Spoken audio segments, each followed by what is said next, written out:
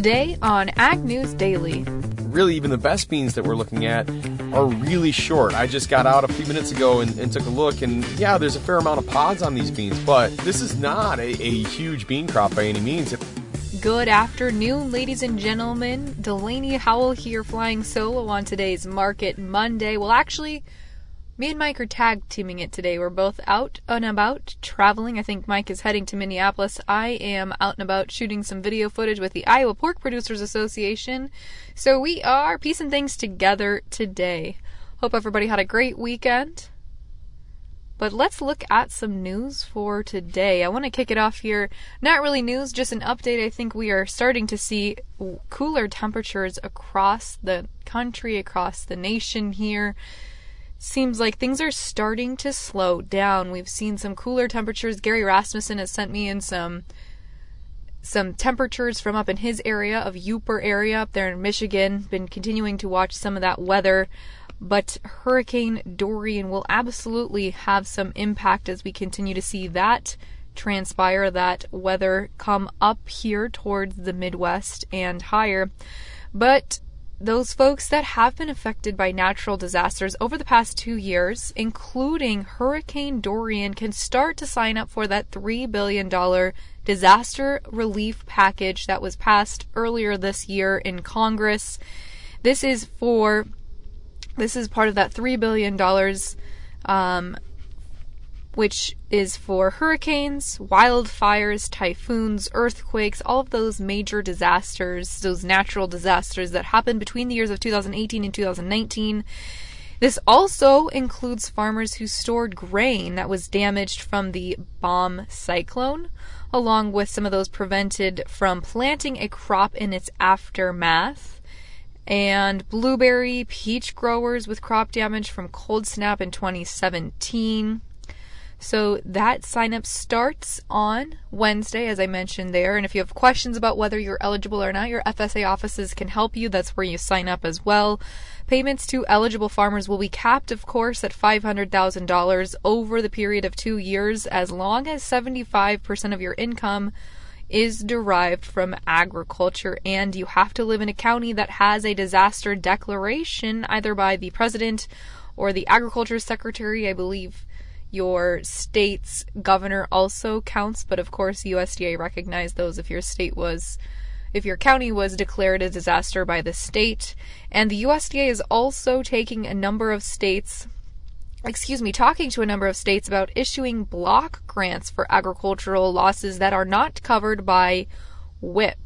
So we will continue to watch that and see how that goes, but eligible farmers will be paid between 70 and 95% of their crop's expected value, depending on whether they had insurance or not. So I think one question there is, what's the expected value of the crop? Is it going to be 2017 before the tariffs and trade wars went into place? Is it 2018, what they lost from that market? I assume it's going to be, I guess I shouldn't make assumptions, but like I said, more details can be found through your FSA office, but those payments, those sign-up periods do start Wednesday, and of course, while you're there, you might as well just sign up for your MFP payment as well, because checks are starting to be cut for that. And I know quite a few folks, I've talked to my family, my boyfriend's family, I know some folks are getting out there, getting those payments finally started to sign up. Curious to see if it's the same process as last time or not. Send in your thoughts, your comments about the MFP sign up that you have done, if you've done it, what your thoughts were. And I'm just curious to see what people think about this year's rates as compared to last year's. So send in your thoughts to us on Facebook, Twitter, or Instagram at Ag News Daily. We also, this week, are seeing Congress return from their August recess, and they've got quite a few things that are on the docket that they need to tackle here coming up shortly. A big one here is another government shutdown. Starting October 1st, if they don't pass some sort of other stopgap spending bill, they will see another government shutdown on October 1st, just like we saw last year towards the end of the year there. The 2-year budget agreement has passed before the recess and is headed to the Senate to start moving through appropriations. And another thing that Congress will be working on is, of course, USMCA. They're seeing a lot of pressure continued pressure really, from farm groups all across the U.S. And National Pork Producers Council will be having their annual fly-in this week in Washington, D.C., and they said they will be heading over to Capitol Hill to lobby for USMCA to keep pressure on Congress to get that sorted out. National pork producers are also saying that they're going to be working to try and get a big increase of inspectors at ports and airports to keep livestock pathogens, mainly African swine fever, out of the country. The National Farmers Union is also having some of their top officials head to Washington, D.C. this week to meet with USDA officials as well as members of Congress, so it sounds like lots of pressure all around in Congress to really get some things moving and shaking. Big to-do list. We'll see if they can get through all of it.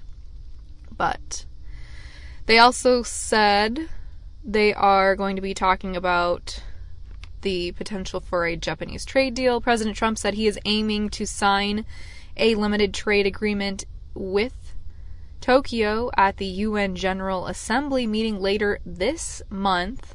But officials are apparently still hammering out final details, and we haven't seen Japan's legislature sign off yet, which would finalize the agreement. So that is another thing we are still waiting on there.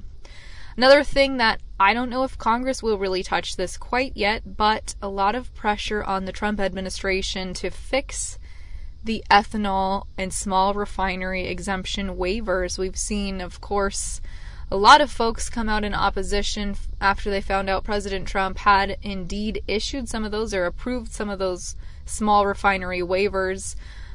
But it sounds like Terry Branstad, the U.S. ambassador to China, and of course former Iowa governor, made it clear during a closed-door meeting that Trump's political standing in the Hawkeye State is extremely at risk because of this not really new, but this addressed biofuels policy, this, I guess, conclusion that President Trump was indeed the one making some of those sacrifices or giving the oil industry some of those waivers. So we're still waiting to see what's really going to come out with that. It's expected that President Trump or the administration is going to make some sort of conciliatory gesture, but yet to see what that actually will be. So another thing we'll be keeping an eye on this week for sure.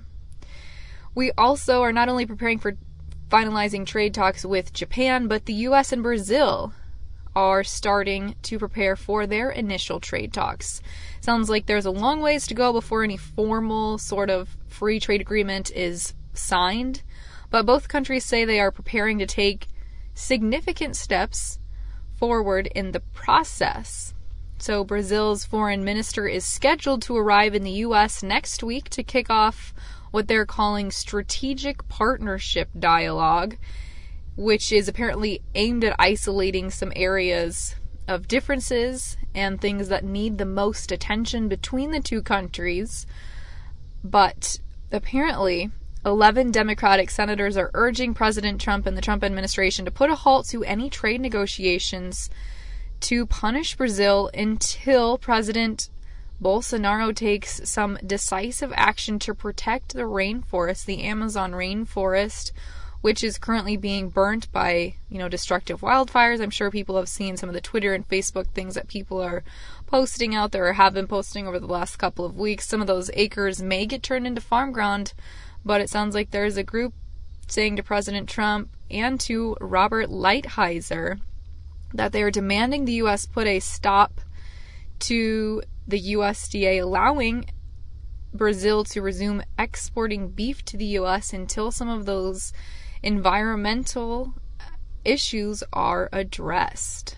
So, interesting little dynamic there. I'm sure there's other stuff behind closed doors that we don't really get to know about. Maybe some compromises the Democrats are looking for in other facets, but they said they're not going to approve any sort of a trade deal, and they're strongly urging the Trump administration to get on board and to get all that stuff sorted out. We talked about this just a little bit, I believe, on Friday, but I wanted to bring it up again because I think it's also going to have an impact on what the Trump administration decides to do, and that is in regards to the RFS as it relates to the endangered species. On Friday, the D.C. Circuit Court of Appeals ruled that the EPA did not comply with the Endangered Species Act when it was published in 2018, and a couple of, I would say, more left-wing environmental groups sued the EPA for not following those guidelines they set in 2018. And in a report last year of the environmental effects of biofuel production mandated by the RFS, the EPA's Office of Research and Development found that the most significant downstream water quality impact related to biofuels is low oxygen and harmful algae blooms, which apparently can be found in both coastal and non-coastal waters, affecting some of those habitats there. It sounds like water stream is really the biggest impact that the RFS has on endangered species and the Endangered Species Act, but there are a lot of folks putting pressure on the EPA to get this figured out, and I don't know, I guess they could maybe theoretically sue the EPA again for all of that stuff, but another action item, I suppose you could say, is the EPA will likely have to start examining the effects of endangered species on future renewable fuel blending targets. So it's going to be interesting to see how they deal with that one, or if President Trump will maybe mandate that some of those gallons lost because of the small refinery waivers be used in future blending requirements. I don't know how that stuff all factors together, but another piece of the puzzle that is going on right now out in Washington, D.C. But back here in the heartland, we had some commodity market news today. I am going to turn it over to my co-host, Mike Pearson, to get an update on today's market news. All right, well, let's take a look at where the markets closed for today. As we look at the grains, we've got mixed trade. We've got corn down, beans flat, and wheat screaming higher. As we take a look in corn, September corn was down 1 3/4 cents at 3.40 3/4. The December contract down 1 1/4, closed the day at 3.54 1/4. Beans, as I mentioned, flat on the day. September unchanged at 8.45 even. November also unchanged, finished the day at 8.57 3/4. Chicago wheat, the September contract up 14 1/4 today, finished at 474 1/2. December contract up 10 3/4 to close the day at 474 1/2. Jumping over to look at the livestock markets, we could not catch a bid today in live cattle. The October contract was down 67 1/2 cents at 94.20. December down 57.50 to finish the day at 99.17 1/2. In feeder cattle, similar story. The September, well, let's jump to the October. The October was down $1.0750 at 129.82 1/2. The November down $1.5750, closed the day at 128.80. And in lean hogs, after Friday's limit down day, we had expanded limits today. The October contract dropped 90 cents at 62.60. The December, however, down $2.52 1/2 to finish at 59.95. And taking a quick look at the dairy market in Class 3 milk, that September was up 11 cents on the day at 18.07, and October actually 0 trades on the day, so unchanged for the day. With that, let's jump into our hashtag Market Monday segment with our good friend, Ted Seifert. For today's Market Monday conversation, I'm joined with Ted Seifert, the Chief Market Strategist at Zaner Ag Hedge. Ted, thanks for taking the time to talk to me today. Mike, as you know, it's always my pleasure. Well, now let's talk. We've got a busy week in the markets today. We've got WASDE coming out on Thursday. Ted Seifert, a lot of the bulls in these grain markets are counting on WASDE to really kind of turn things around, help us find a bottom, especially in the corn market, because that bottom sure seems to be elusive. What are your thoughts here as we look at WASDE going ahead? Well, you know, when we were looking at the August report, I was looking at the estimates and saying, wow, the trade is way too bullish on this report, and even if it is a slightly bullish report, it's not going to be as bullish as expectations, and this could be a big problem for the August report, and we were limit down. I have similar feelings. I bring that up because I have similar feelings about the September report. However, I think this is a report that the USDA actually will start to scale back some of their production numbers, especially on corn and also for soybeans. And I think this could get a better reaction than what we saw in August. Now, will it put a low in or not? It's really going to depend on what the USDA's numbers have to say. I honestly wouldn't be surprised that even if it was a bearish report, we would turn around within another day or two and come back and start to, carve out that harvest low and start to move higher. Because at some point, we should be worried about frost. We should be worried about weather. Unfortunately, at the moment, though, when you look at the 10-day, 14-day forecasts, we got a lot of heat in there. So, some of this corn that we're really, really worried about is going to have a chance to continue to develop further and maybe get closer to a finish line.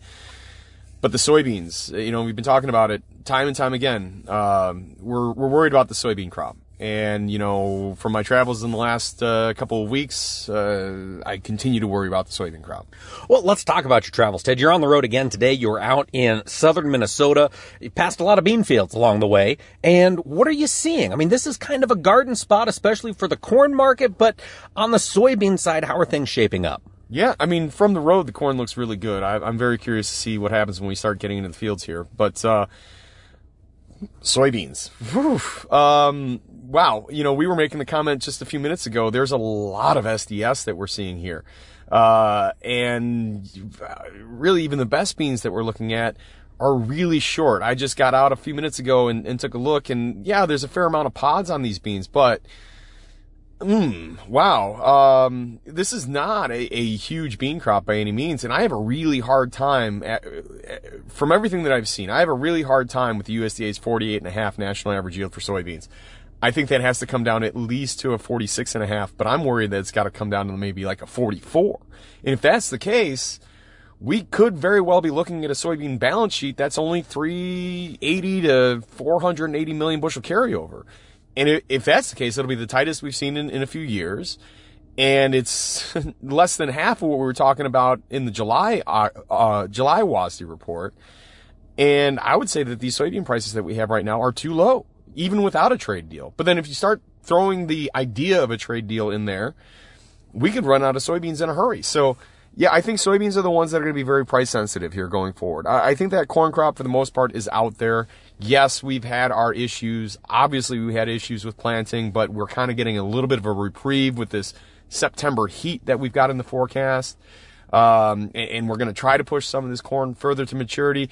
I still do contend that we're going to see a drop in the harvested acreage number or yield number. One of the two. Production, I do believe, is still going to come down from where the USDA was in August. But it's not going to be a dramatic fall off, at least not one of the magnitude that we were expecting back when we were second week in June and not sure if we're going to get, 10, 12 million acres of corn planted or not. What I'm seeing out there for the corn is it's better than what I was expecting. It's not a fantastic corn crop, but there is a corn crop out there, and we've certainly shaved some demand off of corn when it comes to our exports and ethanol. So I think our corn balance sheet, it's going to be healthy. It could be tighter than what the USDA is expecting right now, and I do think we should see a price recovery. But it's the soybeans that I think are going to be the real story here into the fall. Well, before we jump into soybeans and really discuss exactly what you're anticipating on Thursday, let's talk about the corn market. Ted, the news has been rife with stories about ethanol plants shutting down for long periods of time, and ethanol plants closing. I mean, for all intents and purposes, closing permanently. How much demand have we lost on the ethanol side of the ledger here in the last 60 days? Yes. Unfortunately, I don't think we have an answer for that. I don't think we will have an answer for that until about a year from now. Because yes, we are going to see the more efficient plants pick up some of that slack. And, a lot of the ethanol plants that are closing are being closed by companies that have other plants that they know they can offset some of that production elsewhere. So really, I mean, how big of a chunk? It seems bigger than what the actual number might be. When you look at the number of plants that have closed down, it feels like it's just collapsing. It might not be that bad. And ethanol profit margins, when you go back to where we were in June, were terrible. But they have gotten better with the lower price corn that we've seen. And crude oil prices are hanging up somewhat all right. So, I think that we have gotten more bearish on ethanol than what we really should be for this coming marketing year. But it is a problem, Mike. It is a problem that needs to be fixed. And hopefully that does get fixed. It has come more into the public eye, talking about giving waivers and then revoking waivers. And we're still waiting for Trump to give an announcement on what's going to happen with that. But at least it's something that more people, aside from the farming community, are seeing now. It's become a political issue. And so hopefully that'll mean that there's a resolution happening sooner than later. And hopefully it's a very positive thing for the ethanol industry going forward. But again, I don't see ethanol going away. Obviously, the SREs that the EPA has been giving are a big problem for the RIN market and therefore a huge problem for the ethanol market, or ethanol demand as a whole. So that needs to get fixed. But I'm optimistic that something does happen with ethanol here over the next few months. Let's jump back and talk about soybeans. You mentioned we might see USDA come down to 44.5. We're not going to see that on Thursday's number, are we? I wouldn't think so. No, our official number for Thursday is 46.5, which is a 2 bushel decline. I mean, that's a sizable decline. But even with that, I mean, we're talking, a 500 million bushel carryover, less than half of what we were talking about in July. And to me, that just suggests that sub $9 soybean prices might be too cheap. I would think that at some point we might actually have to put in a premium of maybe we do get a trade deal, because if we do, we might run out of soybeans, and wow, that would be ironic, wouldn't it? But, I think again, I do really believe the more and more I'm looking at this soybean crop and actually getting out and getting into fields, this soybean crop is well off of what we have seen in years past. The corn is off too, but we've already been very pessimistic about the soybean demand side of the balance sheet. We've already made very deep cuts. We still had to do that in corn. That was part of what happened in July and August. But for the soybeans, I don't see a whole lot of fat to trim on that demand side of the balance sheet. So when production's coming down, which I truly believe that production should come down, that means that your ending stocks number is going to start shrinking pretty dramatically. So again, I think there's a story there in the soybeans. I think we're just starting to figure that out now. And, over the course of the next 2 months or so, I think we'll really see that come to fruition in the markets. Are beans a buying opportunity down here? Would you be buying Nove, or would you look out to the deferred months if you were just purely looking to re-own some earlier sales or make a spec play? Yeah, I mean, I think Nove's too soon. Obviously when you're buying something without a lot of time value, they're cheaper, right? But minimally what we're looking at is January. For some stuff, we're going a little further out in time there, but I think you want to give it a little bit more time. Just go back to the delayed planting rally that we had. It took 3 or 4 weeks for that to really get warmed up. We all saw that coming. We knew it was going to happen. We were scratching our heads, wondering why it hadn't happened yet. Well, again, it's a good way to give yourself some time here. I think November futures are serviceable if you're prepared to roll them at some point. But if you're using options, I think Jan or beyond is where you want to be. Now, Ted, let's talk a little bit about the livestock markets. We've seen live cattle under tremendous pressure ever since that fire at the Tyson plant in Holcomb, Kansas. Just can't seem to rebound, even though the kills seem to be solid week after week after week. When are we going to catch a break? Yeah, that's a really good question. The live cattle market had a job to do, and that was to push backers margins really sharply higher so that we would offset that production, and we've done that. So, it just seems like the live cattle market is in the hands of the packers right now because they got that news story to really facilitate their narrative. But over time, that demand is still out there. Domestic demand, I believe, is going to stay strong. I would think that in the next week or so, we should start to see a bit of a rebound on the cash side of things, and that will allow the futures market to stabilize and hopefully go higher at some point. At some point, man, that would be music to a lot of cattle feeders' ears. But before we let you go, final question. Hogs, man, limit down on Friday. We saw the hurricane completely miss North Carolina, or at least for the most part, miss the hog producing areas of North Carolina. We were down almost $3 again today. Ted, when is this hog market going to catch a break? The hog market is just a market of disappointment, right? I mean, that's what it is. And you're seeing the same thing in corn right now. These are two markets that are very tied into each other as far as the mentality is concerned. We had such high, lofty expectations of, ASF in China. They're going to be buying, 77,000 metric tons of our pork a month. A week, and we're going to have this huge business with China, and we really ramped up production to deal with that. In the meantime, that hasn't really happened. We've seen cutout values drop significantly, and we have a lot of upfront supply. China, I do believe at some point is going to be a more aggressive buyer from someone, whether it's from us or someone else. They're going to be a more aggressive buyer, and that'll offset demand, and it'll come back to us. It's just a matter of time when that happens. And I want to say, we're now trading well below levels that we were at before the whole ASF thing started. And I think that we've overreacted to the downside. At some point, I do think we find some footing and start to bounce back. But we've got to shake off this disappointment. It'd be great to see some China sales come into the market.